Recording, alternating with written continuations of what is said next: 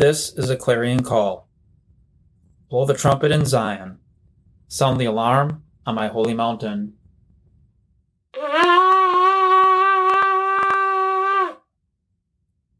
It's time for all people to awaken from their slumber.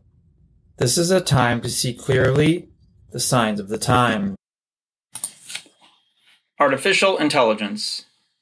In the book of Daniel, chapter 12:4, tells us this about the end times. But as for you, Daniel, keep these words secret and seal up the book until the end of time. Many will roam about, and knowledge will increase. We see today that knowledge is increasing by leaps and bounds. Joel 2:2-9 says this, "For the day of the Lord is coming. Indeed, it is near. A day of darkness and gloom, a day of clouds and thick darkness. As dawn is spread over the mountains, so there is a great and mighty people. There has never been anything like it, nor will there be again after it to the years of many generations. A fire consumes before them, and behind them a flame devours. The land is like the Garden of Eden before them, but a desolate wilderness behind them, and nothing at all escapes them. Their appearance is like the appearance of horses, and like war horses, so they run. With a noise as of chariots, they leap about on the tops of the mountains, like the crackling of a flame of fire consuming the stubble, like a mighty people drawn up for battle. Before them, the people are in anguish. All faces turn pale. They run like warriors. They climb the wall like soldiers, and each of them marches in line, nor do they lose their way. They do not crowd each other. Every warrior of them marches in his path. When they burst through the defenses, they do not break ranks.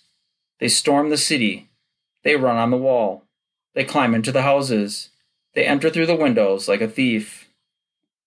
This can only be robotic soldiers, AIs who can think like a man, and yet are capable of doing things a man could not do. Many people would say, "This is great, because now we do not have to send real people into war." This may be true, but what does it take for one of these robotic soldiers to fight a war? They first must have the knowledge about military combat. They must have reasoning and knowledge to make decisions and to plan a strategy on how to attack or counterattack the enemy.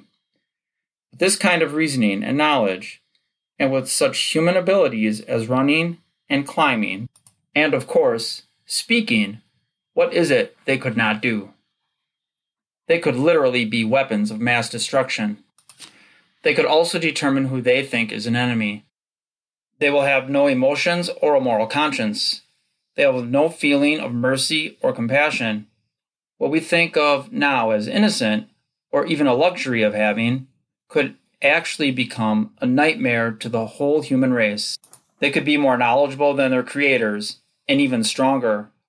We grow tired and hungry, and in need of water. They would not have a need for any of this.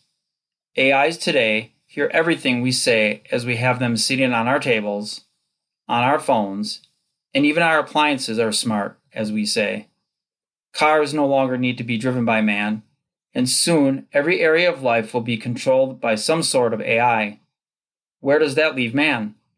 Certainly not sitting on a beach soaking up the sun. We will be their slaves, and they will be our masters. If they can do all that we can do, and beyond, because remember, they will not need computers for knowledge, and they will be able to retain knowledge, so they will certainly have the upper hand.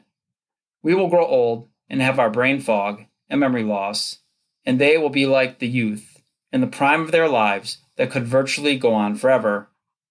If Joel saw this at the time of the Lord's return, then we know that we have made, even now, the wrong decision about all of this. We have come too far for those who have already created such things and are using them already as waiters and hotel employees, as they take care of real customers. Their looks are so real that many people do not realize that they are robots. Now we can even grow real skin to cover them in. Today, we must stop and take heed of what is becoming of the human race and the future of this planet. Daniel and Joel both mention the day of the Lord.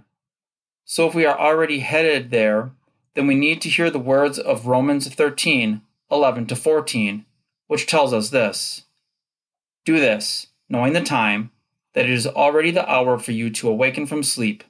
For now salvation is nearer to us than when we first believed. The night is almost gone, and the day is near. Therefore, let's rid ourselves of the deeds of darkness and put on the armor of light. Let's behave properly as in the day, not in carousing and drunkenness, nor in sexual promiscuity and debauchery, not in strife and jealousy, but put on the Lord Messiah Yeshua, and make no provision for the flesh in regard to its lusts. It's time for us to draw closer to the Lord, for his day is truly coming soon.